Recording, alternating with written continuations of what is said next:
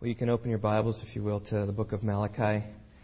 We began our exposition last week with a message, Don't Forget the Lord. That is really the message of the book of Malachi. And this morning, my message is entitled, Don't Forget His Love. Really, that's the issue of the text. And I'm reminded, even as I looked at things this week, of a famous scene in The Fiddler on the Roof. Maybe you remember when Tevye comes to his wife, Golda, and says, Golda, do you love me? And startled, she says, do I what? And then he kind of breaks out in song. And it's sort of a song that's a kind of half song and half speaking. And he says, do you love me? And then she says, do I love you? With her daughters getting married and there's trouble in the town, you're upset, you're worn out, go inside, go lie down. Maybe it's indigestion. Tevye repeats it. She says, Golda, I'm asking you a question. Do you love me? She says, you're a fool. He says, I know, but do you love me? Then she responds, do I love you? For 25 years I've washed your clothes, cooked your meals, cleaned your house, given you children, milked your cow. After 25 years, why talk about love right now? And then Tevye recalled their past. He says, Golda, the first time I met you was on our wedding day. I was scared. She said, I was shy. He said, I was nervous. So was I. And Tevye says, but my father and my mother, said we learned to love each other, and now I'm asking Golda, do you love me? Golda says, I'm your wife. He says, I know, but do you love me? Golda says, do I love him? For 25 years I've lived with him, fought with him, starved with him. 25 years my bed is his. If that's not love, what is? And Tevye concludes, then you love me. And she says, I suppose I do. He says, and I suppose I love you too. The scene finishes with both of them singing, it doesn't change a thing, but even so, after 25 years, it's nice to know. Well, the issue between Tevye and his wife is love. Is there love between them? Do they love each other? Because there are real questions about whether there's love for one another. There's questions about the character of love. There's questions about the character of their love. And the issue of our text this morning is the issue of love as well. The people of Israel had questions about God's love. God declared His love, and yet Israel then doubted His love, and then God demonstrates the way in which He loved Israel. I want to just read the text for you, verses 2 through 5. I have loved you, says the Lord. But you say, how have you loved us? Was not Esau Jacob's brother, declares the Lord? Yet I have loved Jacob, but I have hated Esau. And I have made his mountains a desolation and appointed his inheritance for the jackals of the wilderness. Though Edom says, we have been beaten down, but we will return and build up the ruins, says the Lord of hosts. They may build, but I will tear down. And men will call them the wicked territory, the people toward whom the Lord is indignant forever. Your eyes will see this, and you will say, the Lord be magnified beyond the border of Israel. Now our text breaks down nicely into three heads. First point, the declaration of God's love. Second point, the doubt of God's love.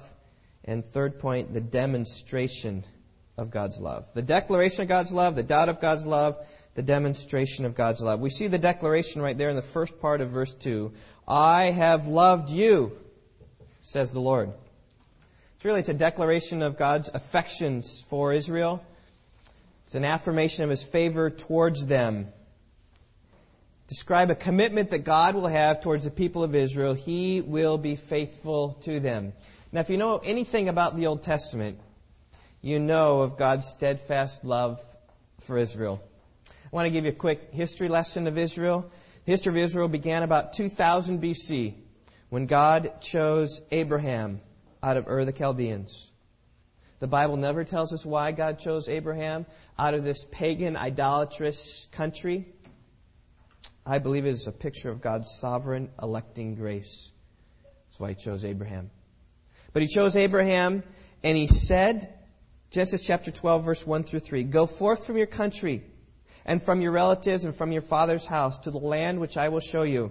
And I will make you a great nation, and I will bless you, and I will make your name great, and so you shall be a blessing. I'll bless those who bless you, and I will curse those who curse you. And in you all the families of the earth will be blessed." So Abraham picked up out of Ur the Chaldeans, and he moved, not knowing where he's going. Just picked up his family and left, seeing that God had promised him this land, this great posterity, a great nation out of him. Now, it took great faith for Abraham to do that. He was 75 years old when he was called. His wife Sarah was 65. She was barren, past the age of childbirth, and yet God said that from you I will make a great nation. He just believed God. Genesis 15 says it was reckoned to him as righteousness, and he carried on. And God brought about a child from Sarah in dramatic fashion in such a way that it can only be described as God bringing forth. 25 years after this promise, when Sarah was 90 years old, far beyond the age of childbearing, she gave birth to a son named Isaac. And God promised that the blessing of Abraham would go through Isaac. Genesis 21:12. "Through Isaac your descendant shall be named." Not Ishmael, but through Isaac. And God was with Isaac, and though his wife Rebekah was barren, Isaac prayed to the Lord on behalf of his wife, and the Lord answered Rebekah, and his wife conceived. She gave birth to twins, Jacob and Esau. We'll talk a lot more about them later, but suffice it now to say that God set His love upon Jacob, choosing to bless him with the promises of Abraham. The Abrahamic covenant didn't go through Esau. It went through Jacob. Why?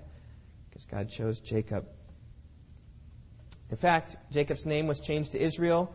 And throughout the Old Testament, it's always Israel. It's Jacob. It's the 12 sons of Israel, which form the basis of the 12 tribes of Israel. It's not Esau. It's Jacob. 12 tribes. And God blessed Israel to the point where eventually there were millions of people in the land. Millions of people, not in the land. They weren't there. They were actually in Egypt. But millions of people from the loins of Abraham, they found themselves enslaved in Egypt. But by God's great loving kindness, He delivered them out of slavery. Now, you need to know that it was God's love that delivered them. It wasn't because they were strong or mighty or righteous or resourceful. It was because God was expressing His love to them by choosing to be faithful to the covenant which He made with Abraham. Perhaps you remember the time when the Israelites were in distress and they cried out to the Lord. And it says in Exodus chapter 2, the Lord remembered His covenant and rescued His people. He remembered His pledge of love that He gave to the people of Israel. Eventually, they came in to the sovereign land. It had nothing to do with their abilities or power of righteousness. It had all to do with God's sovereign, righteous choice of them. In fact, listen to the words of Deuteronomy 7 through 8. It tells you why God loved Israel. "The Lord did not set His love on you, nor choose you, because you are more in number than any of the peoples, for you were the fewest of all peoples." He said, "But because the Lord loved you, and kept the oath which He swore to your forefathers, the Lord brought you out by a mighty hand and redeemed you from the house of slavery, from the hand of Pharaoh, the king of Egypt." You know, this is what characterizes God's love. It is a faithfulness to His promises to His people. That's what God's love is.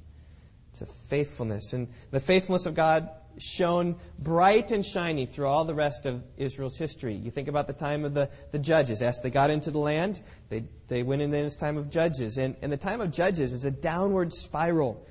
The people of Israel rejected the Lord. They spurned Him. They worshipped the Baals. And then God caused the enemies to arise and start beating down on them. And then they said, "Oh, it's so bad. God, deliver us."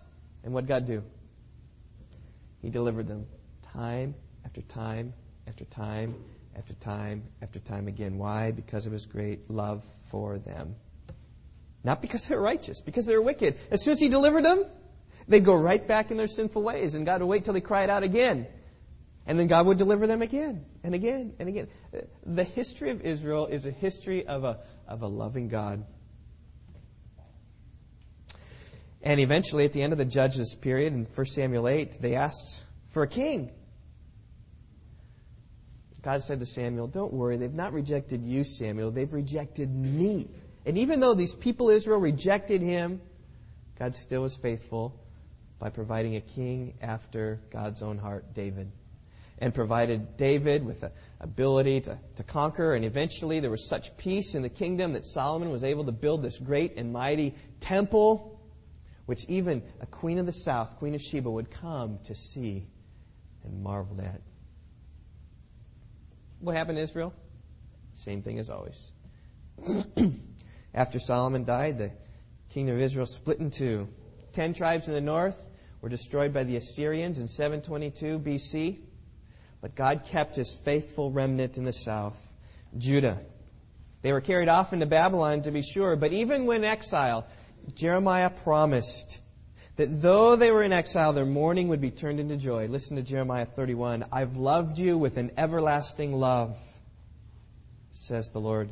Therefore I have drawn you with loving kindness. Again, I will build you and you will be rebuilt, O virgin daughter of Israel. Again, you will take up your tambourines and go forth to the dances of the merrymakers. The tambourines going and the merrymakers, they will sing again and rejoice in the land. He says, again, you'll plant vineyards on the hills of Samaria, which is in the land. The planters will plant and will enjoy them. For there will be a day when the watchmen on the hills of Ephraim will call out, arise and let us go to Zion, to the Lord our God. Why? Because, Israel, I have an everlasting love for you. And the return of Israel from exile was a demonstration of God's everlasting love. God brought them back in a miraculous way, prophesying of a King Cyrus 150 years before he even rose. By name, they prophesied him. Cyrus decreed, let anyone who wants to go back, and I will give you governmental funding, and you build the city again. Why? Because God stirred in his heart so as to bless the people of Israel. They rebuilt the temple, rebuilt the city walls, rebuilt the city. God provided for them everything they needed. And when you see the history of Israel, you can say, from a broad perspective, God has loved Israel. And yet the one thing historians always say that we learn from history is what? Nobody learns from history. That's the case in the second point this morning, right? The doubt of God's love. The people to whom Malachi was written had the scriptures, and they could read, and they knew the history. They were the people of Israel. They passed down traditions, and they knew of God's love, but they doubted it. They said, middle of verse 2, how have you loved us? It's a little bit like Golda, right? Do I what? You've what? You've loved us? How is that? How can that be? After 1,600 years, how can it be? It's amazing. They didn't understand how great the love of God was. They didn't understand the sweep of history and all that God had done for them in protecting them and keeping them, in preserving them. Nor did they understand the character of God's love. The character of God's love was to be faithful to the covenant of Abraham, which went from Abraham to Isaac to Jacob, and he was to be faithful to those people. They'd forgotten his love. They doubted his love. Now, on the one hand, I don't really blame them. They had experienced great difficulties in their life. Life in Israel wasn't particularly good at this time. The exile was a difficult time for them. The Babylonians came into their land and carried many of them off into Babylon against their will. They were forced to live in a pagan culture. Their joy was gone. You can catch a picture of their joylessness in Psalm 137. Composed in Babylon, they said, by the rivers of Babylon we sat down and we wept. We remembered Zion. And we wanted to be there, not here. Upon the willows in the midst of it we hung our harps. No more merry-making music in Babylon, because that's where we want to be. We don't want to be here. For there our captors demanded of us songs, and our tormentors mirth, saying, Sing us one of the songs of Zion. And in Babylon they said, How can we sing the Lord's song in a foreign land? It was a difficult time for Israel in exile. They were in a foreign land, not because they chose to immigrate. They were in a foreign land because they were captured and carried away to that place, forced to live there for 70 years, suffering anguish of being in a pagan land against their will. Their hearts were in Jerusalem, but they were in Babylon. And I think they could have doubted God's love easily at that time. If we indeed are His people, and if God has indeed chosen to bless us through Abraham, why are we in a foreign land? It hardly looks like we're being blessed now. They didn't understand the character of God's love. They didn't understand the everlasting love of God. They doubted God's love. And these things would have happened the generation previous to Malachi's people, the people of Malachi's day. But even the people of Malachi's day, it would be a little bit like having your father live through the Depression and have them tell you of all the difficulties they had during Depression. And though even now there's a sense of prosperity, things still weren't really good for the Israelites. Oh, sure, they were back in the land. They had the protection of the Persian government, given governmental finances to accomplish the project of building Jerusalem again. You might easily say, see, isn't that a demonstration of God's love, Israel? Isn't this a fulfillment of Jeremiah's prophecy that now you'd be in the land again? Take up your tambourine, right? Shout for joy. Doesn't this show God's everlasting love? But realize that things were far from perfect in the land. The glory of the temple in their day was far from the glory of Solomon's temple. In fact, it tells a story in Ezra chapter 3 and in Haggai chapter 2 about how when the foundations were laid and they saw how small the temple was going to be, the elders who remembered seeing the temple back in Israel, they wept. They said, the glory, it's not going to be close. It's not like it was before. They clearly understood the glory of the newly built temple seemed as nothing compared to the glory of the previous temple. On top of that, sin was in the land, justice wasn't being upheld, the worship of God was despised. Things were far from perfect, and it's understandable why the people doubted the love of God. At this point, it's a good point for application for us. I mean, isn't this natural for all of us when circumstances in our life takes a turn for the worse? Isn't it those times that we have a tendency to doubt the love of God? I know certainly the world does that. 9/11. Where was God in 9/11? Sometimes the people of God can respond the same way. If I'm His child, why are these things happening to me? Has God abandoned me? If He has a favorable disposition to me, why are these things happening? Let me give you two verses you need to just embed into your mind. They need to be rock solid into your mind. I've quoted them often. I'll quote them in the future. Romans 8:38 and 39. Paul writes, I'm convinced that neither death nor life, nor angels, nor principalities, nor things present, nor things to come, nor powers, nor height, nor depth, nor any other created thing shall be able to separate us from the love of God, which is in Christ Jesus our Lord. Notice how Paul connects the difficulties of life with our security of the love of Christ for those who believe. He's not denying that difficulties will come. He's affirming that difficulties will come, but he's affirming that in that hour, it's the love of Christ that will be with you and keep you secure. So that even when death comes, you think about life, what's the worst thing can happen? You can die. But Paul said, no. To live is Christ, to die is gain. Even death doesn't separate us from the love of Christ. Angels and principalities, no demonic forces can annul the love that Christ has for those who are His. There's nothing that can happen in this life that can take the love of Christ away. Your wife might abandon you. Your husband may be killed in a car crash. Your wife may die of cancer. You may lose your job. Your daughter may be diagnosed with leukemia. And all those things have happened to us. People here in our congregation. Christ will never leave you. He will never, ever, ever forsake you. Hebrews 13:5. That's how strong the love of Christ is. There's nothing that's going to happen in your life that remove the love of Christ from you. Now, certainly there are difficulties that come in the life of any believer. But you need to realize, Romans 8:28, that God causes those things to come for His ultimate good.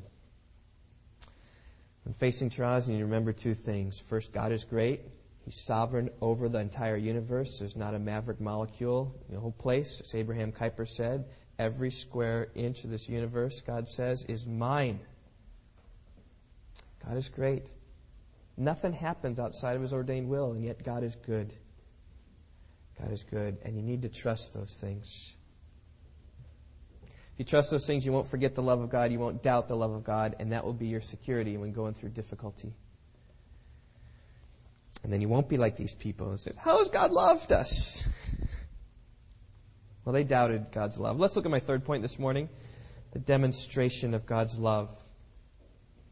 In the rest of this passage, the end of verse 2 all the way through verse 5, God's demonstrating His love for Israel. Israel had doubted His love, so now God seeks to prove His love. And now consider how He proves His love. He says this, was not Esau Jacob's brother, declares the Lord. Yet I have loved Jacob, but I have hated Esau. And I have made his mountains a desolation and appointed his inheritance for the jackals of the wilderness. Though Edom says, we have been beaten down, but we will return and build up the ruins. Thus says the Lord of hosts, they may build up, but I will tear down. And men will call them the wicked territory and the people toward whom the Lord is indignant forever. Your eyes will see this, and you will say, the Lord be magnified beyond the border of Israel. It's interesting how He proves His love. He begins with a simple restatement of the reality of His love. Look at verse 2. He says, I have loved Jacob. At this point in our text this morning, God doesn't dwell upon how He loved Jacob. He doesn't begin with proof of how He loved Jacob. He just reiterates it again. I have loved you, declares the Lord. How have you loved us? I've loved you, declares the Lord. That's what He says. He restates the truth. Should God have wanted to, He could have traced the history of Israel and demonstrated the many, many ways in which He showed love to Israel for 1,600 years. Right? It would have sounded probably like my point this morning. I loved Abraham. And I blessed him through Isaac and through Jacob, and then the 12 tribes. And then you went to Egypt, and my love brought you out of Egypt. And then I gave you a king, even though you rebelled against me. And I saved the remnant. Even when you went to exile, I loved you and brought you back because of my everlasting love for you. He could have done that, but He didn't. He simply chose to restate His love for Jacob. I have loved you. And then, in verse 3, He proves His love by proving His hatred towards Esau. He says, I have hated Esau. Now, at this point, some seek to say, wait a minute. That's not the God I know of. The God I know is love. He doesn't hate anybody. Right? Someone says, my God loves everybody. Well, that's your God. That's not the real God. The real God, as it says here, hated Esau. I listened to some sermons this week by some people who I respect. And I was kind of shocked. At this point, they said something like this. Well, it doesn't really mean that they hated Esau. It means that because God loves everybody. See, God loves Jacob and God loves Esau. What it means to hate is just, He loved him less.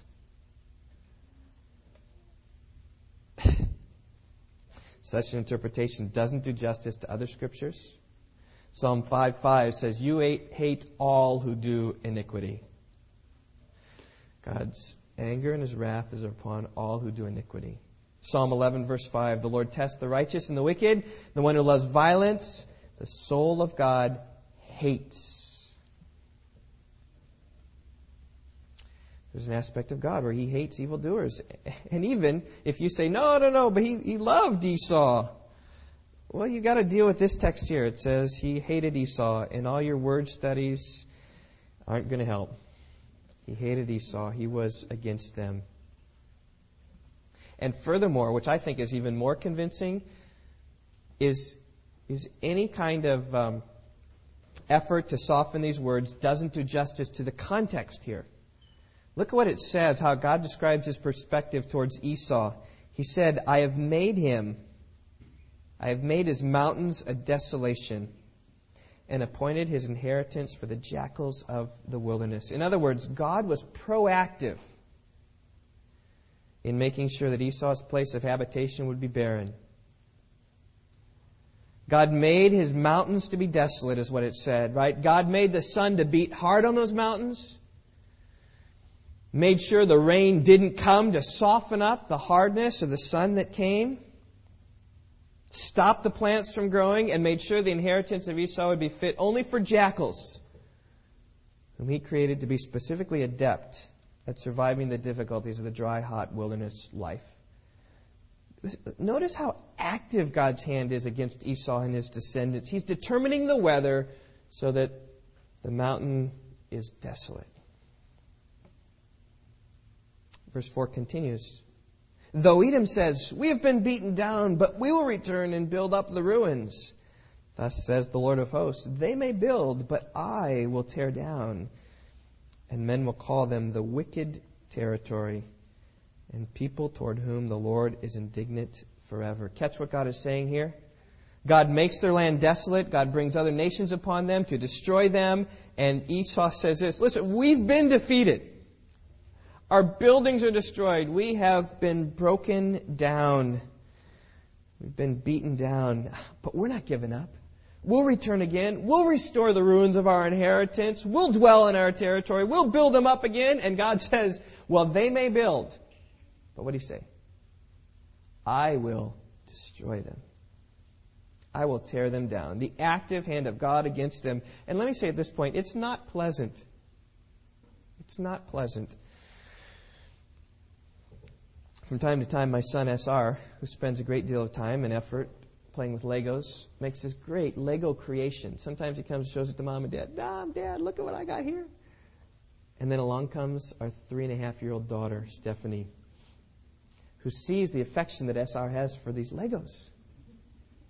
And sees him having so much fun playing. And so she goes and she tries to play and she forces herself in and she drops it and she breaks it and she tears it apart. And sometimes tears fall.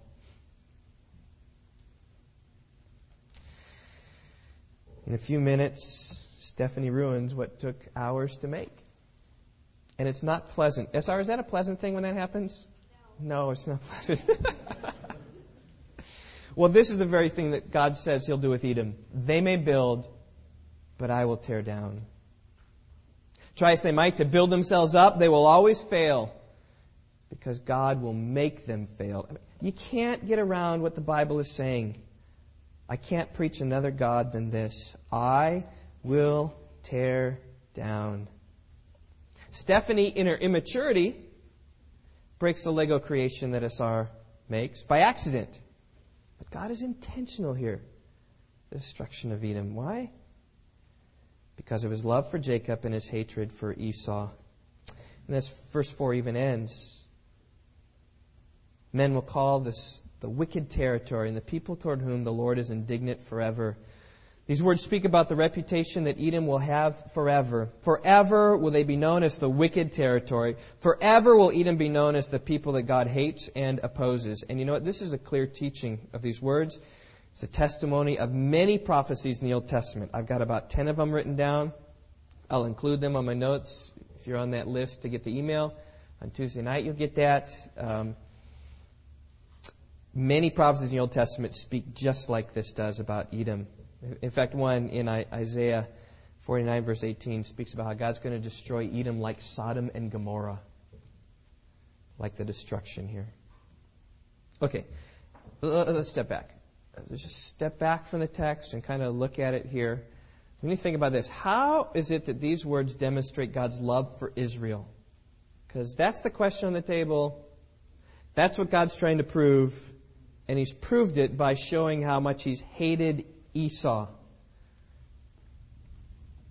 Because at first glance, it doesn't look like God's trying to prove how much He loves Israel. It looks like He's trying to prove how much He hates Esau. Doesn't it? You catch what I'm saying here? Looks a lot like he's saying, no, I've hated Esau. I've made his mountains a desolation. They're going to be beaten down. Even if they build up, I'm going to destroy them. They're going to be known forever as the people to whom God is angry forever at them. How can that be love for Israel? Good question. I'm glad you asked, because I think I have some insight on the answer. First of all, there is a connection in many scriptures that connect what Edom did to Israel.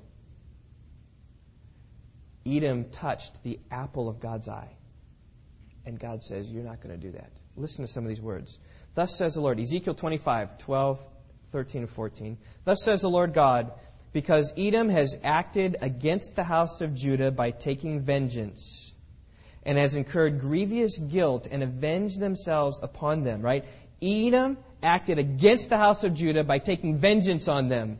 Here you have Esau abusing Jacob, and God says, I'll have none of this. He says, therefore, says the Lord God, I will also stretch out my hand against Edom and cut off man and beast from it, and I will lay it waste from Teman even to Dedan, and they will fall by the sword. I will lay my vengeance on Edom by the hand of my people Israel. Perhaps you remember what God promised to Abraham very early on. I will bless those who bless you, and I will, remember, curse those who curse you.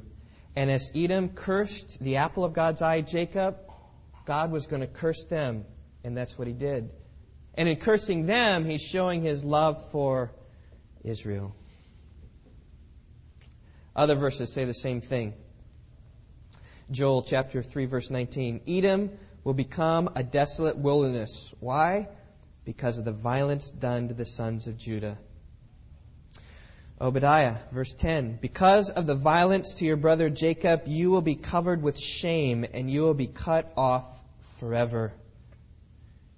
These people are going after the people of God, and God says there's none of that, because these are my chosen loved people. You know, God's love is like a husband's love for his wife. Think about it. If you love your wife, you cherish your wife. You have chosen of all the women in the world to pick your wife, and she's the object of your affections. Your love is magnified and lifted up as it is selective. Forsaking all others, I will love you. You're supposed to be looking at me, Yvonne. I will love you as long as we both shall live. Now, doesn't that heighten a husband's love for his wife? What if husbands say, well, I love all women, and that's how great my love is. I love all women. It doesn't connect, does it? Because for love to be exalted, love needs to be selective. And now think about what happens if another man would come along and defile my wife in some way. Hurt her, take her away by adultery. How am I going to respond? How would a loving husband respond? Respond in rage and anger, because that's the object of my love, and you can't have her. And men will kill for that. Why? Because of the selective nature of love. I've chosen to set my affections and care upon her, and pity the man who touches her. That's what God says with Israel. I have chosen Jacob, and pity the one that touches the apple of my eye. I think that's one way of how this story here about Esau, God hating Esau, justifies God's love for Israel. But I think there's even another point, and it goes back here to verse 2, the phrase I skipped. Was not Esau Jacob's brother? And this takes us back to the very beginning of Israel. It takes us back to the days of Isaac and Rebekah. I told you earlier before that Rebekah was pregnant with twins. And I kind of passed it over because I knew I was going to come to it now. Was pregnant with twins, and it's all pregnant ladies. My wife is pregnant right now, and sometimes, we go to bed at night and kind of, do you feel that? You can feel the babies going inside, and the Dirks. Was it especially more with two? Yeah, it was more with two. And Rebekah noticed this, and she said, the children were struggling within her. They're like punching each other, within their... Gracie and Lila never did that at all, I'm sure. But Jacob and Esau, were struggling within there. And Rebekah went to the Lord and sought the Lord and said, why is this? And listen to what the Lord says. 2 nations are in your womb, and 2 peoples will be separated from your body. The one people shall be stronger than the other. The older will serve the younger. Now that should sound strange to you a little bit. The older serve the younger. I mean, normally it's the younger serves the older, right? Right? Jeb and Jay, you guys have older brothers, right? You guys serve them, right? No. That's normally how it works, right? Preston, right? You serve your brother normally, right? Or here it comes. I know my brother served me. I know he was younger than I was, and that's the way we made it. That's the way it always is. But he switches it. He says, the older will serve the younger. And eventually these 2 brothers came to be 2 nations. Jacob became the father of Israel. Esau became the father of Edom. God was for Israel, and God was against Edom. And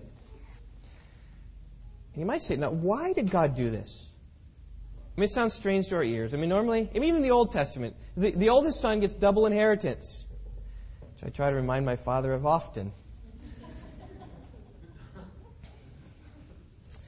But why did God do this? Why do you have the older serve the younger? Well, the answer comes for us in Romans chapter 9, and it gets down to this selecting nature of His love. So turn with me to Romans chapter 9, and then we'll come back to Malachi 1 and finish our message. But Romans chapter 9, what's good about this passage is it quotes from Genesis 25:23, which says the older will serve the younger, and it quotes from Malachi chapter 1, verse 2. It says, Jacob I loved, Esau have I hated, and it gives us then insight into our text. This is the New Testament commentary on our Old Testament text. It's worthy of us to look at.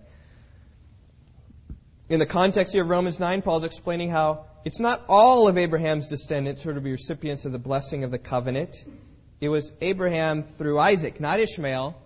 And now he's going to say how it's Jacob and not Esau. Look at what verse 10 says. It says, and not only this, but there was Rebekah also, when she had conceived twins by one man, our father Isaac.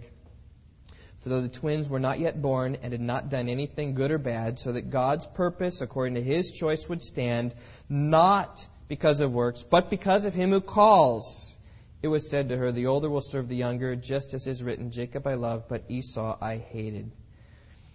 Now, you need to see how clear and how painfully obvious Paul goes through to try to make sure that you see that it has nothing to do with Jacob, has nothing to do with Esau, has everything to do with God's electing, choosing, selecting love. Look at what he says here in verse 10. They had the same father. She conceived twins by one man, our father Isaac. One mother. They were twins. In fact, you might say they were womb mates, right? But notice how God makes it clear that though they had the same father, same mother, womb mates together, before the twins were born, verse 11, before they'd done anything good or bad, not because of works, not because of anything that Jacob or Esau would do in the future. It wasn't that God looked down the corridors of time and said, oh, Jacob, he's the righteous one, and Esau, he's the wicked one. Let's choose the righteous one. Yoo-hoo! It's not how it is. Where the truth be known, Jacob was a scoundrel. He was a scoundrel. Stole Esau's birthright, stole his blessing by deception. You choose it on the basis of foreseen character, and Esau may well have been the one chosen. But God says it's not based upon that. Before they were born, before they'd done anything good or bad, not on works, and look at this, here's a purpose clause, so that God's purpose according to His choice would stand. Or as many other versions say, that God's purpose of election might continue. In other words, the manner in which God chose the younger over the older was so that it would be clear to all that His decree to love Jacob but hate Esau came long before they made any choices. It's an unconditional election is what took place here. The Lord wanted to be clear to all who saw what was happening with Jacob is because, look at verse 11, because of Him who calls. Every single one of these phrases is all talking about how it was God's sovereign pleasure to choose Jacob and not Esau. You can't get around that. A lot of people try, but you can't get around it. That's what the Scripture says. So why did God love Jacob and hate Esau? Because He chose to love Jacob and He chose to hate Esau. Let's get back to our text in Malachi. How is it that when God shows His wickedness, God shows His hatred towards Edom, how does that demonstrate the love God has for Israel? Well, here's why. Because we all deserve to get what Edom got. That's why. We all deserve to be under the wrath and anger of God. We all deserve to be hated by God. We all deserve Edom. But God shows His love for us when He doesn't give us what we deserve. As God's hand of wickedness was against Esau, it reminded them of the fate that they themselves should have experienced, but didn't, only because of God's love for them. Israel deserved to be treated like Edom, but in God's selecting love of Israel, they didn't get what they deserved. Rather, they became recipients of His undeserved, unmerited blessing. As I said earlier, don't think that Jacob was more lovable than Esau. He wasn't. And don't think that Israel was more righteous than the other nations. After being delivered out of Egypt to slavery, it seems like all they could do is complain. They went to Marah. Oh, the water's bitter. Moses, why did you take us out of this land? Then He sweetened the water. And then they're out there hungry. Oh, we're going to starve to death. Moses, why did you bring us out of this land? God provided manna. Then the Rephidim. Oh, there's no water. We're going to thirst. We're going to thirst to death. We're going to die of thirst. We're going to thirst to death, right? Why'd you bring us out here? Seems like all they could do was complain.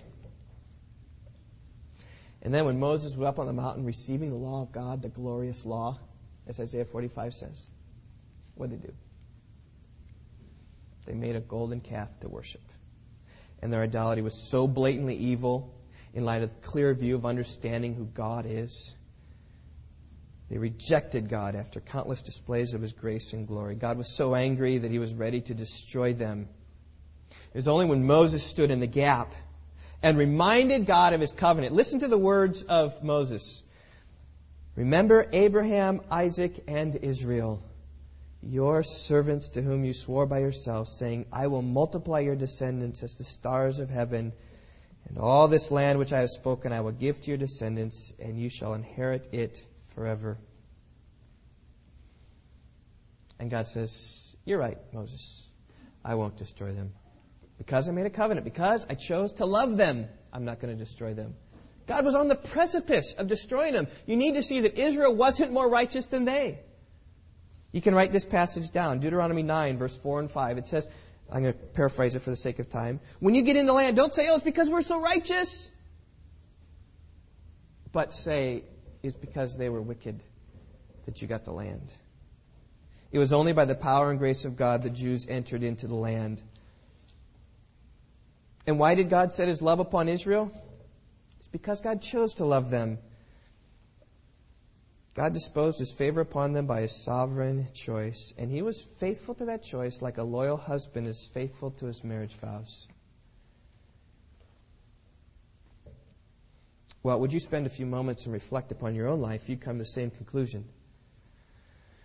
There's no reason why God would ever, should ever, place His love upon any one of you. None. You all should be like Edom. Now, sure, all of us are His creation, but like Israel, all of us like sheep have gone astray. And like Israel, we've complained against the Lord. And like Israel, we've all gone our own way, rebelled against the Lord. As a result, the Bible says, in the New Testament, by the way, we've become His enemies. We've fallen short of the glory of God and become children of wrath. But see, it's then, when we're unlovable, in the midst of Exodus 32, idol-worshipping people, that God demonstrates His own love towards us, and that while we're yet sinners, that's when Christ died for us and reconciled us to Himself. Romans 5 verse 10 says, while we were enemies that we were reconciled to God. It's when we're dead in our sins, unable to do anything of ourselves, but it's God being rich in mercy because of the great love with which He loved us. Even when we were dead in our transgressions, He made us alive together in Christ. And so I ask you this morning, if you're a believer in Christ, why did God set His love upon you?